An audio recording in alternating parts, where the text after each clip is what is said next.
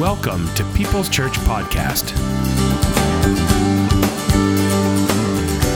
This whole Christian faith thing that you and I are a part of and get to celebrate all of the time is totally supernaturally based.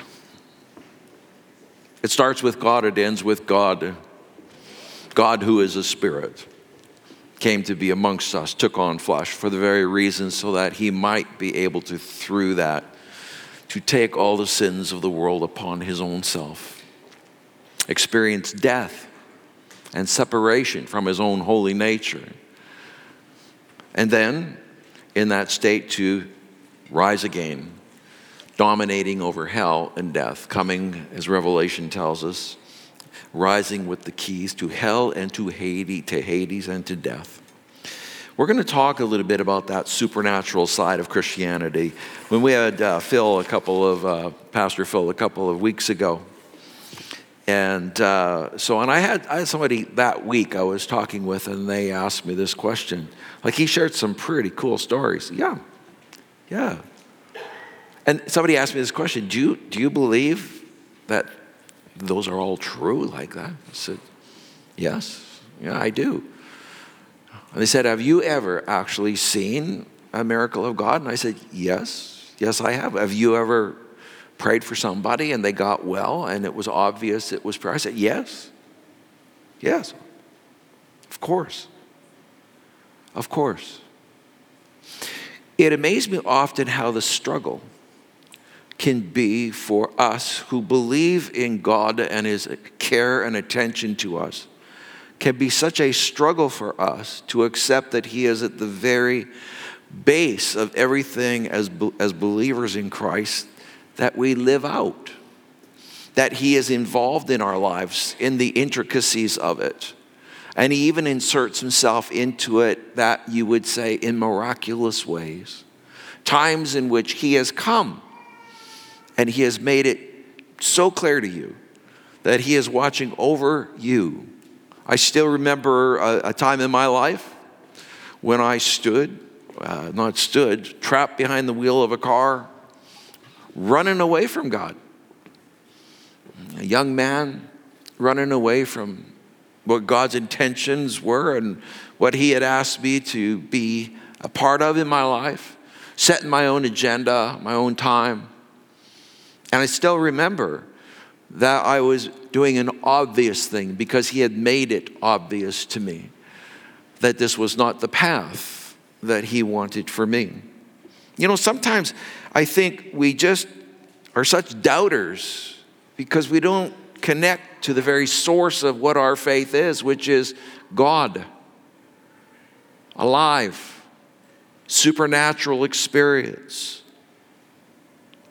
Dallas Willard said, we live in a culture that has for centuries now cultivated the idea that the skeptical person is always smarter than the one who believes. Then he said, you can almost be as stupid as a cabbage as long as you doubt. The idea is that if you just keep asking questions or you don't choose to lock on to any truth at all, somehow you are intellectually fine-tuned a little bit differently or better, which is absolutely ridiculous. What is the purpose of questions? The purpose of questions is answers. You look for answers and you expect answers. You don't ask questions to stay in a questioning state. If your state is a questioning state and you have to always be questioning, can you imagine in a relationship, you're constantly questioning. You're questioning its love. You're questioning its commitment. You're questioning its peace or joy. You're constantly in questioning, no matter what the day brings, no matter what the other person says, no matter how good of an experience it may be, you constantly stay in a questioning mode. What is it that you're robbing that relationship of? You are robbing that relationship of the beauty, of the intimacy, of what it can produce in the peace and the joy and the love that can explode and continue to explode, all because you want to stay in the questioning. Will they ever? Staying in a questioning mode is maybe one of the dumbest things that you can do. Finding answers, then living out those answers and enjoying the life that those answers bring is a much wiser and smarter way to do it. In Hebrews 11:6, we've been talking about the covenant relationship of God. That's what the first coming of Jesus Christ into Bethlehem is all about. A covenant that God made with you, that he was going to save your soul. You could not save your own, that you could not bridge the gap between heaven and yourself, that you were condemned outside of that, and so in your fallen nature, as valuable as you are to God, you had no capacity to be near God. He had to come near to you. Faith then becomes the amazing, can we say, energy that produces this nearness and this receiving of the gift and the work of God. Faith is central to the Christian faith, largely because it's not a works-based religion. It is a receiving of the gift. Every other religion is works-based. You do, you get. You do, you get. You do, you get. When it comes to Christ, he does all the work and you get all of the benefits of this. And that's why it is required for you to have faith, because you can't choose works. It doesn't work. Here we find in Hebrews 11:6 a great statement about faith, kind of a grand overall statement. And without faith, it is impossible to please him. So more or less your works, what you do to try to please God, if you're doing those things to try to please God, somehow satiate God, somehow have that special in with God, if you're a person that views your relationship with God and on the balance, on one side, I do some bad things, I try to do some good things to even it out, you are actually destroying the very foundation of what it takes to please him. It takes faith, trust, believing. For whoever would draw near to God must believe that he exists and that he rewards those who seek him. Faith is the ability to draw near to God. It allows him to draw near to you. And so we want to emphasize that today, and we're going to take a look at the supernatural base of the Christmas message through a man we often don't talk about. Somehow, it just seems like he's there, he's a presence, but he's not seemed to be a major or a big player. And yet he was, and he played an amazing role in this beautiful story of God coming to us. Joseph, the one who had to come to terms with the plan that God had for his wife to be, Mary, for their family. Let's start into the story. I'm going to read it from Matthew 1:18 through 25. Now the birth of Jesus Christ took place in this way. When his mother Mary had been betrothed to Joseph, before they became together, she was found to be with child from the Holy Spirit. And her husband Joseph, being a just man and unwilling to put her to shame, resolved to divorce her quietly. In those days, an engagement was way different than we view it today. It was the first phase of the marriage vow. So you actually needed to be divorced from your first phase before you stood at the altar and uttered your vows to one another. Her husband Joseph, being a just man, unwilling to put her to shame, resolved to divorce her quietly. But as he considered these things, behold, an angel of the Lord appeared to him in a dream. In a dream. When Mary had her angelic visit, there was interaction. It was a literally interactive. She's wide awake. She's not sleeping. There's no dream involved. It's happening. The angel appears. He gives her the message. She's been chosen for this. She has questions. She responds.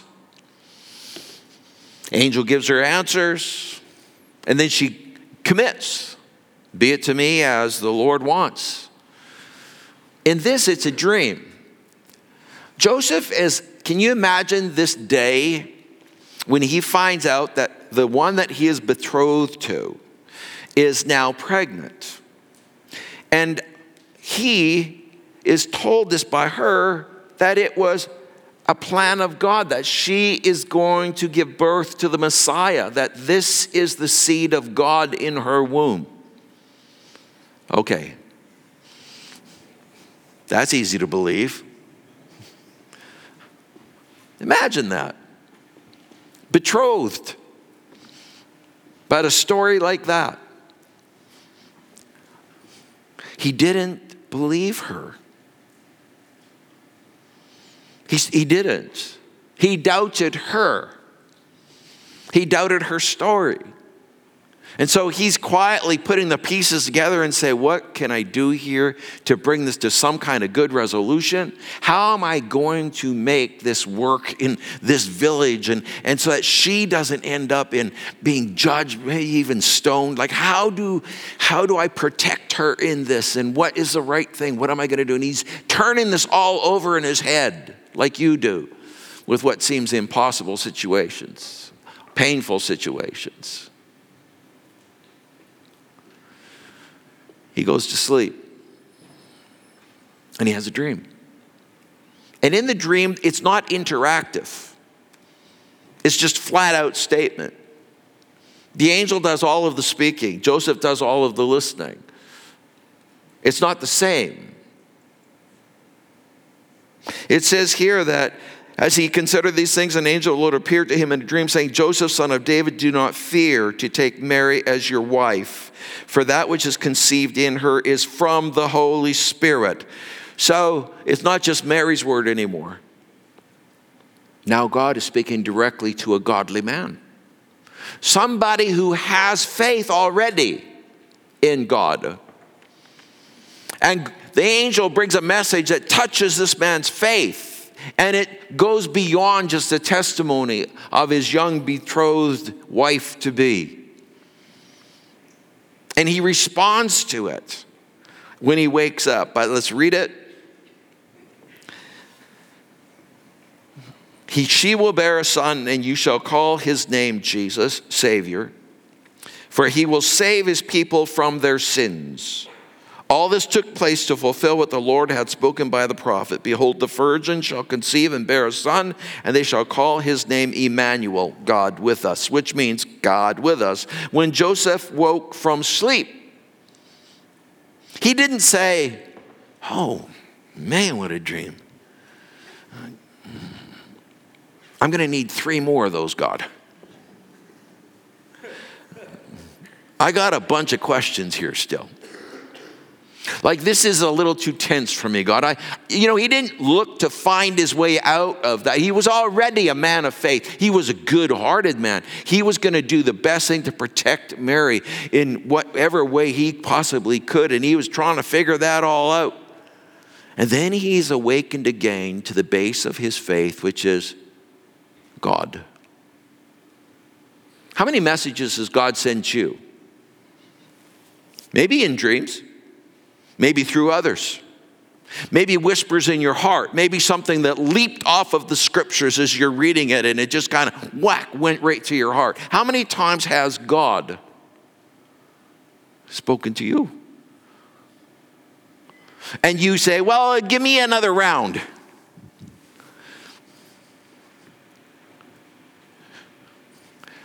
Let's fill in the blank.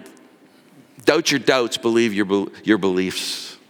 As a Christian, if you truly believe that God has come to you, Emmanuel, God with us, that Jesus Christ is God who has come amongst us, that he has come to save our souls, that he is put the Holy Spirit in the life of every believer in his Son,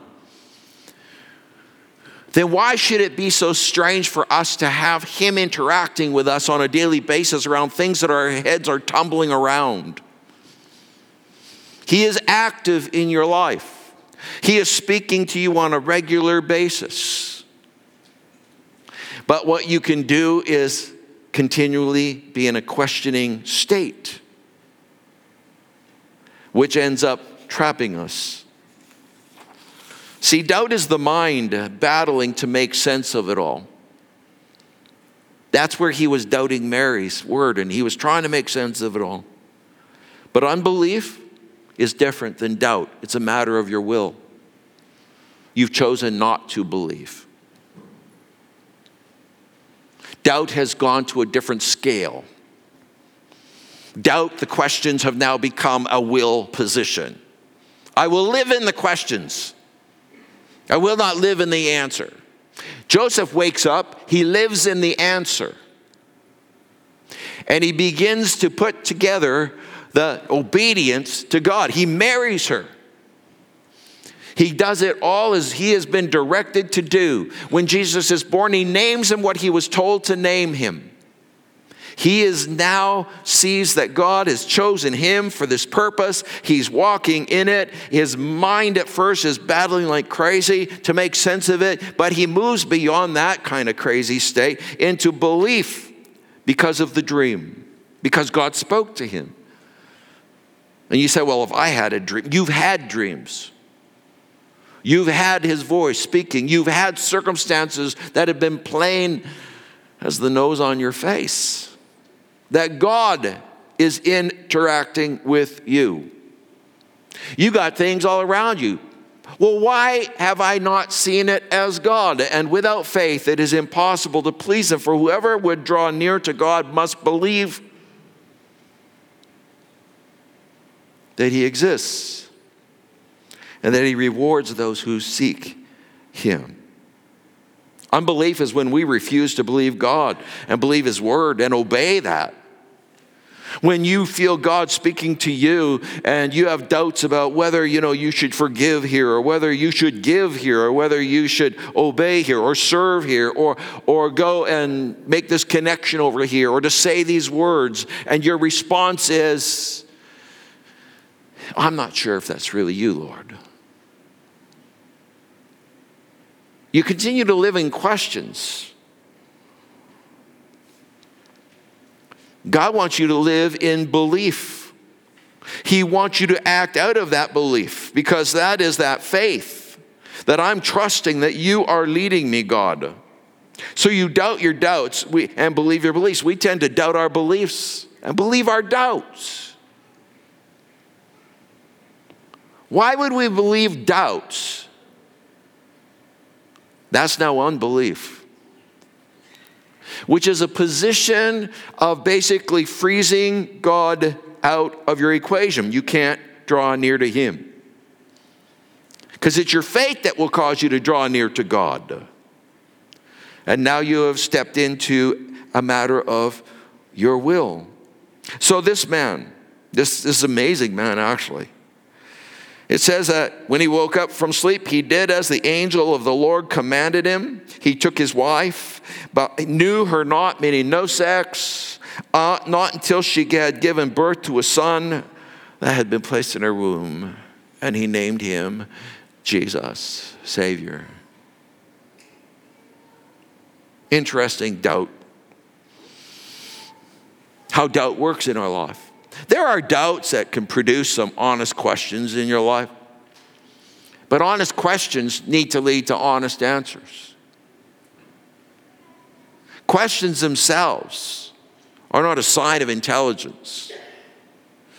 Questions that can recognize answers, that can begin to employ those answers, can look to things differently because of those answers, is where intelligence will be gained. And spiritual intelligence tells us that we begin to believe those nudges, those intersections in our life where God has made himself plain. And he does it differently. With Mary, interactive, back and forth.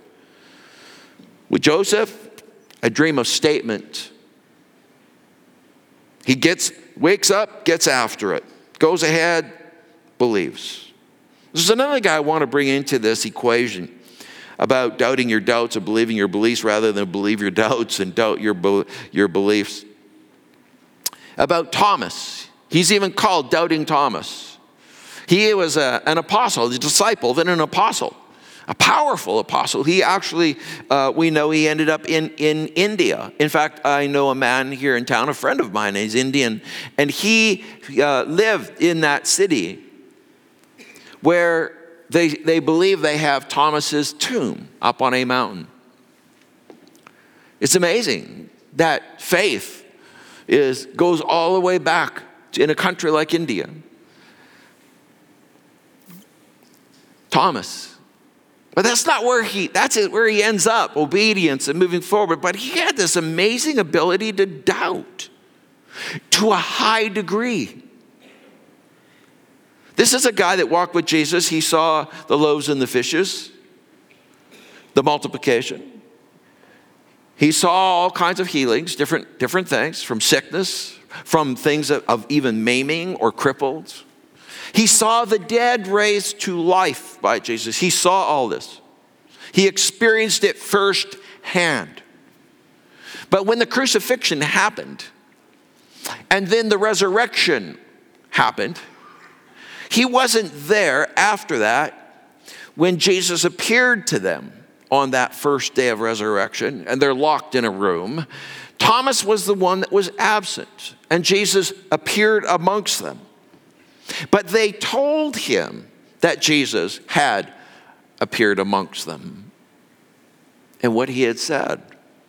And Thomas made the statement, he said, I'm not going to believe. Not until I could put my fingers in the wounds in his hand and my hand into the wounds in his side. I'm not going to believe. Boy, that's a strong statement of doubt. Yet, this is a guy that saw all kinds of amazing things. But in that moment of feeling hopeless, thinking it was all over with Jesus' death, thinking that everything up to that point somehow had been some kind of mirage, he found it very difficult to transition and believe the report of others, to believe their report. And yet Jesus had spoken about his resurrection plainly to them. What was going on with this man in doubt? Well, let's read the story. Now Thomas, one of the 12 called the twin, was not with them when Jesus came. So the other disciples told him, we have seen the Lord. But he said to them, unless I see in his hands the mark of the nails and place my finger into the mark of the nails and place my hand into his side, I will never believe. 8 days later, his disciples were inside again, and Thomas was with them. Although the doors were locked, Jesus came and stood among them and said, peace be with you. Then he said to Thomas, he looks directly at Thomas. He deals with Thomas absolutely directly. Put your finger here and see my hands, and put your hand and place it on my side. Do not disbelieve, but believe. Do not disbelieve, but believe. Thomas's response, his answer was, my Lord and my God. Surrender, total surrender, full on believing.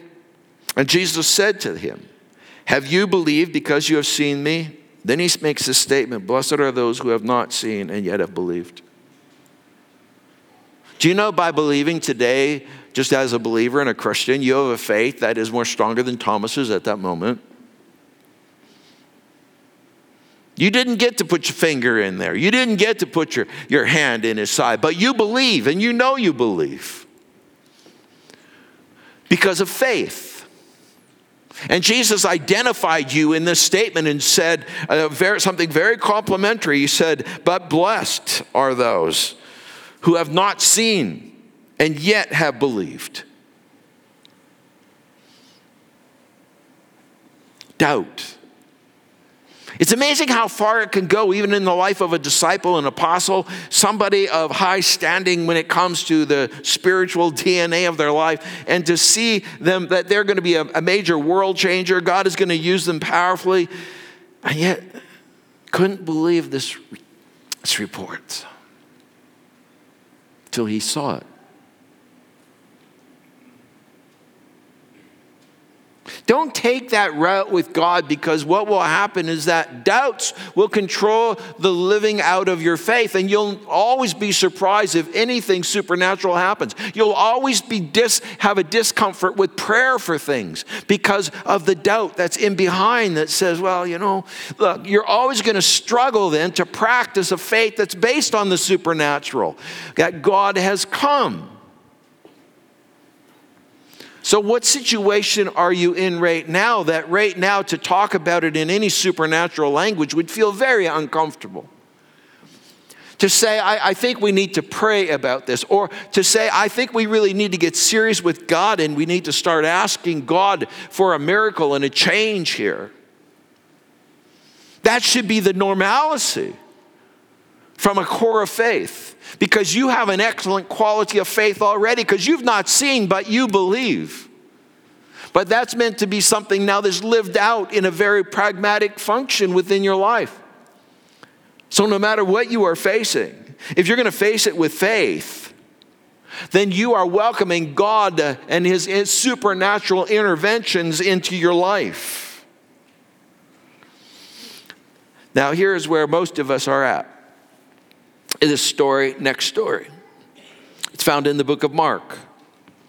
And Jesus is having an interaction with a man who's got a son who has a horrible problem.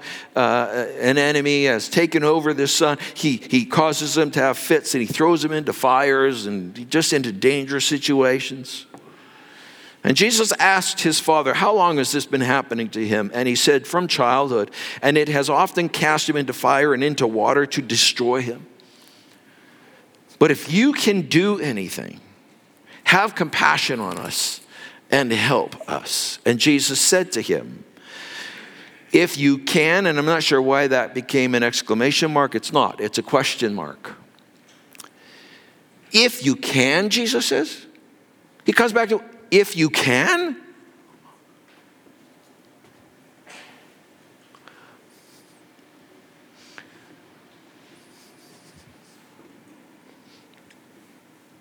All things are possible for one who believes.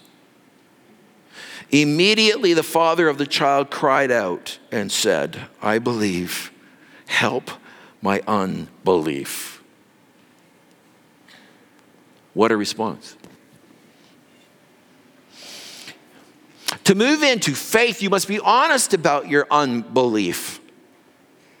You must say to God, I'm having a hard time here believing, that you're going to intervene or that you're with us in this. I'm having a little bit of a hard time here. But in essence, if we stay in unbelief, we're in a place that is extremely severely inhibited from the work of God. In fact, it will lead you into a sinful place. Let me explain.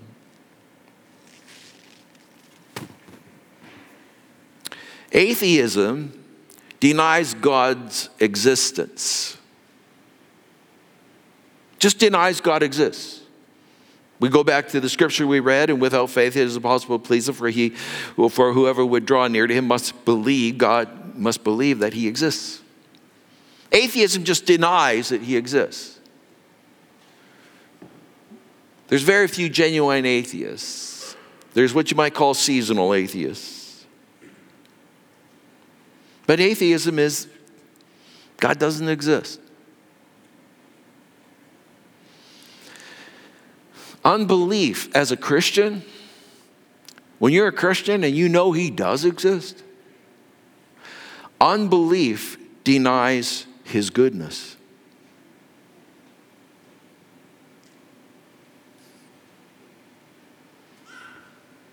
If you can,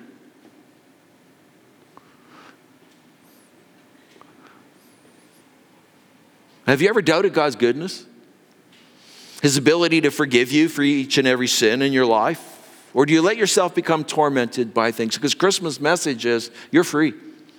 He has come, he has paid the price for your sin through the cross. He has risen again to offer you eternal life. And so when you do not believe, you begin to deny his goodness. And since goodness is essential to who God is, those doubts do in reality stab at his very being, who he is, that he even exists. You're creating something that doesn't belong in a formula of faith that you wish to continue to grow in. If you want to grow in faith, you must believe that God is good. You don't start off with the torment side. You don't start off with the judgment. You start off with God is good. Why did Jesus come? Because God is good. Goodness. Unbelief will deny his goodness and actually stab at the very being of who he really is. It's like you're almost calling God a liar when you have unbelief that he's not good. It casts suspicion upon his holiness and upon who he is. It's not a small offense that to charge the creator of heaven and earth with lying. And yet, if I mistrust his promise to this covenant, to the extent that he gave his life, shed his blood, let his body be broken, so that I might have my sin forgiven and completely washed out. And then later on, I struggle with belief in his ability to forgive me, to release me, to free me, to grow me, to change me.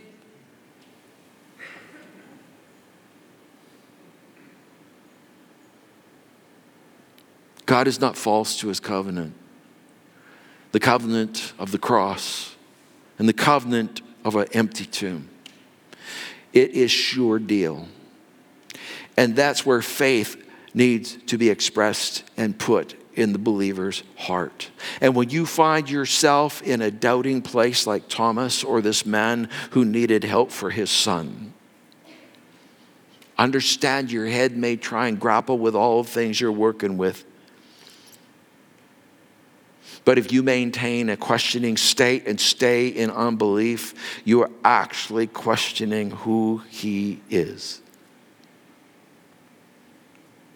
Dr. Martin Lloyd-Jones, who was a Welsh minister, wrote some classic books, amazing, great theologian.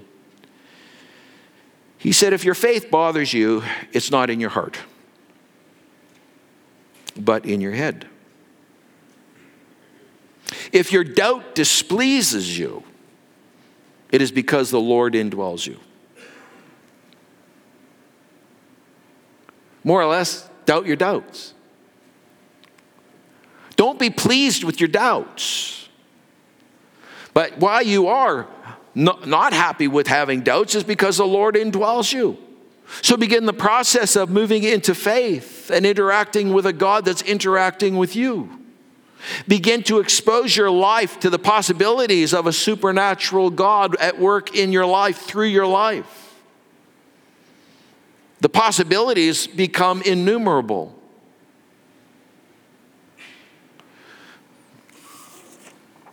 Secondly,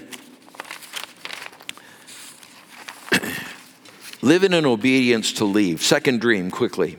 Matthew 2:13 through 15. Now when they had departed, behold, an angel of the Lord appeared to Joseph in a dream and said, rise up. It means the wise men are gone. They've left. And after they had left, he gets another dream. He appears to Joseph in a dream. He says, rise, take the child and his mother and flee to Egypt and remain there until I tell you. For Herod is about to search for the child to destroy him. And so Joseph, what did he do? He wakes up, he arose. Up he rose, took the child and his mother by night and departed to Egypt and remained there until the death of Herod. This was to fulfill what the Lord had spoken by the prophet, out of Egypt I called my son. So God gives him another dream. And the dream says, Herod's going to try and kill him. You need to leave here, go to Egypt. Right in the night, he wakes up, he gets them put together, they leave. Living in obedience to leave. It's really hard for us to leave familiar places and familiarities at times. And yet if you're going to follow the best that God has for you in your life, for whatever God can bring into your life, into your relationships and every aspect of your life, if you really want the best of what God's got, you got to be obedient to leave when he says leave. And if he says leave this behind, move on from here, pick up your camp and get out of this location. Change your address. When you have God that is speaking that strongly to you and he's saying, I need you to get moving right now because there's a death that in things that are coming here. You're going to be up against things you don't need to be up against. And I want to protect you from that. So leave. There are things in this walk with God that he's going to ask you to leave behind. Not all of them easy, some of them very, very hard. God might ask you to leave behind the security of your money. He asked that of a rich young ruler guy. Guy couldn't do it. He might ask you to leave behind your control of the world. Give up your power position. He asked that of Zacchaeus. And Zacchaeus did. He might ask you to change some very major fundamentals in your life. Leave them behind. And that's what Joseph did. He had the dream. My gosh, this guy, we don't talk much about him, but he has 4 of these. And the second dream, his immediate obedience. Why is he chosen to be the dad on earth that's going to look after and protect Jesus and teach him a trade and raise up with him and do the adventures of life with him and teach him some of the practical skills? Why? Why Jesus? And why did Joseph get chosen for that? Because this guy was obedient. Sometimes we fight God when he tells us to leave some stuff behind. Leave this fear behind. Leave this discouragement behind. Leave this, what happened to you when you're young behind. Let's get moving. Leave this stuff. There's lots of stuff to leave in life. Some of it good, and that's the hard stuff to leave.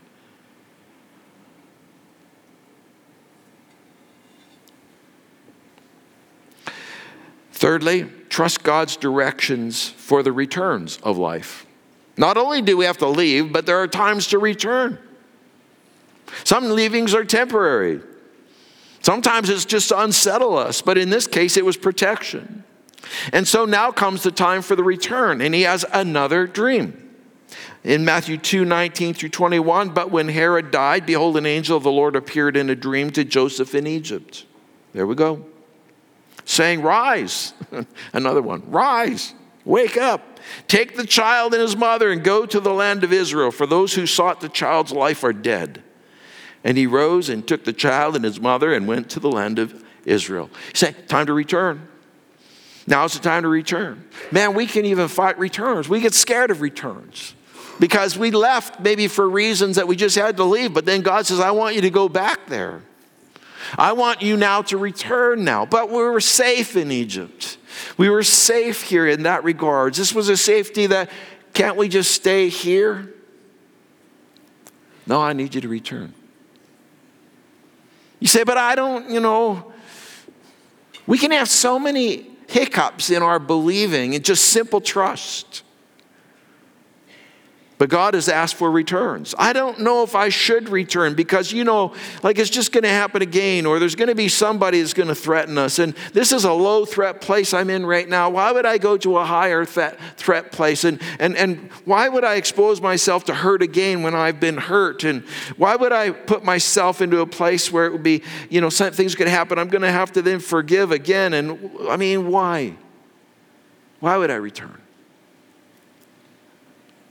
None of that with Joseph. Well, I got the business going here in Egypt here. We've got a good clientele. It's going good. Why do I return? Because his whole life, he looked at it now as being totally directed by the Lord. And if the Lord said return, then I get up, I pack my family, and I return. Fourth,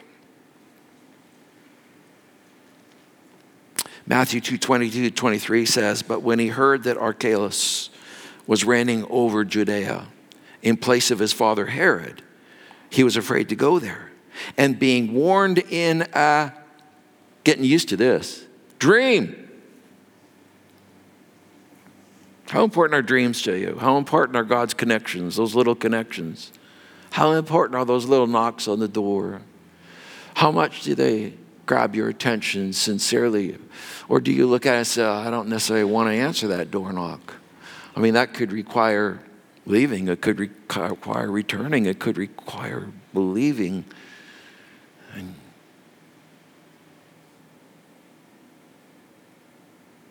In a dream, he withdrew to the district of Galilee. So he gets another dream, say, yep, you're back. And yep, you're not going to stay in Judea. We're going to go north to the district of Galilee. And he went and lived in a city called Nazareth, so that what was spoken by the prophets might be fulfilled, that he would be called a Nazarene. You see, the prophets have predicted each one of these things. So he moves to Nazareth on the north, out of the main, we could say, artery of Israel's life. And in that little village, he raises Jesus. Why did he get the privilege? Because it was real simple. For him, it was simple. I obey. He directs. If he says forgive, I'm going to forgive. If he says give, I'm going to give. If he says serve, I'm going to serve. If he says let it go, I'm going to let it go. If he says take it up, I'm going to take it up. If he says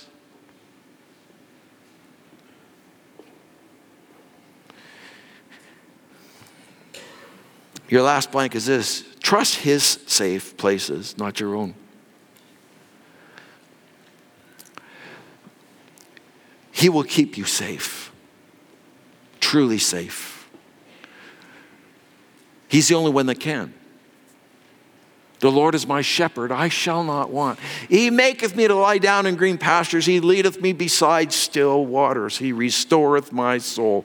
He is the one that can keep you safe. It is the only one that can. Often we, have to leave safe places or unsafe places, and we create a little safety, and we feel in control of our safety. Don't fall for that. The only one that will keep you safe is him and his leadership that's distinct and strong in your life, because you are a person of faith, because you trust him in your life and you trust his leadership, and whatever he says you will do, and you will doubt your doubts and you will believe your beliefs, and yes, ask your questions, get your information, whatever, learn, flow, move forward, turn information into action, turn answers into action, live answers, live the answers he's got for you. He will direct you. The Bible tells us in all your ways acknowledge him and he will direct your steps. God is with you.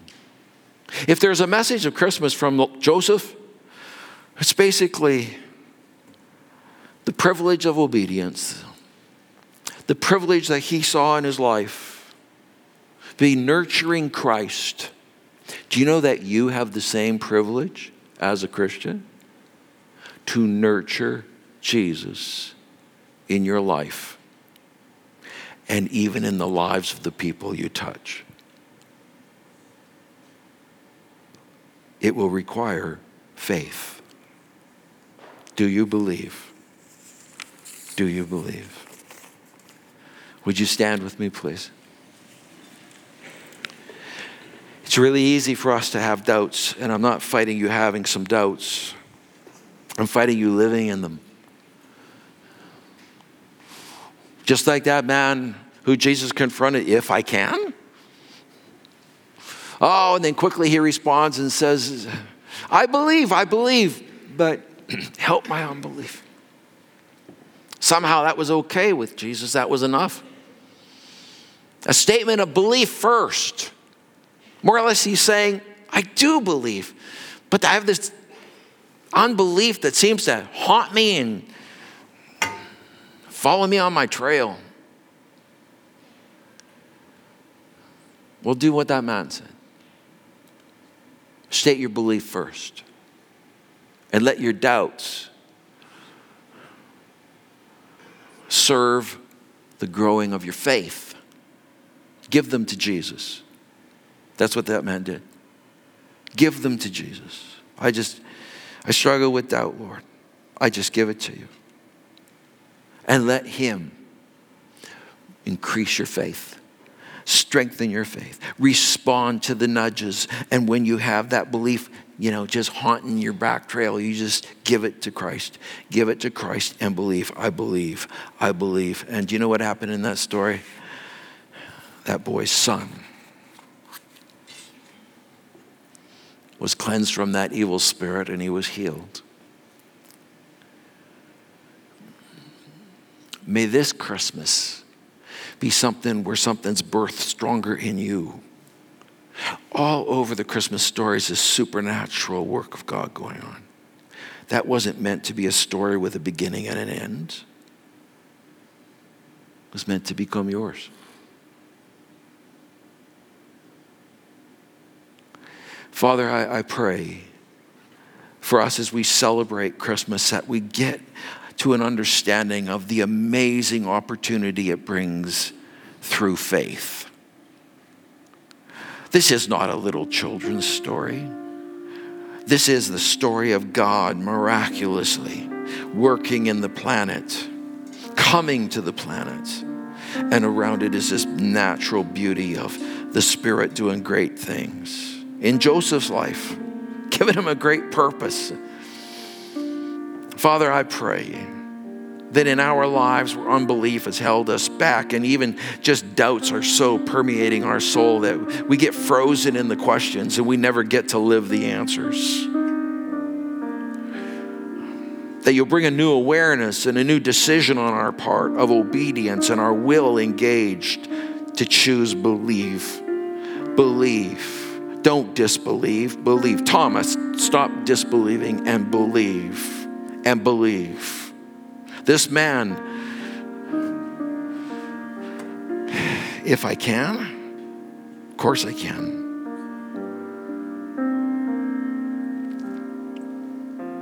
Thank you for Joseph. Sort of a man that disappears from the stage. But what a man. What a man of faith. I pray that, Lord, you will challenge us so that we will take in our life where, Father, you might have been knocking on the door a long time as a believer and wanting different obediences and changes. There might be some leavings. There might be some returnings. It can be all of that. But we kind of just kept it in the questioning state. We didn't really want the answers because the answers might mean the kind of change that we lose control. And God, I pray that today would be some honest moments the Holy Spirit would do within every heart that's believing in Jesus. That we would believe in Jesus to such a degree that Jesus believing in us is being carried out in our life. That he believes and draws near in us and he says, I can use you. I can bless you. I can walk with you. We can do great things. Father, I pray you'd restore faith. I pray that you'd increase faith and that, Lord, that we would start to attack our lives with the faith, the believing, our beliefs. Thank you that you are Almighty God and that you've chosen to be with us. In Christ's name I pray. Amen.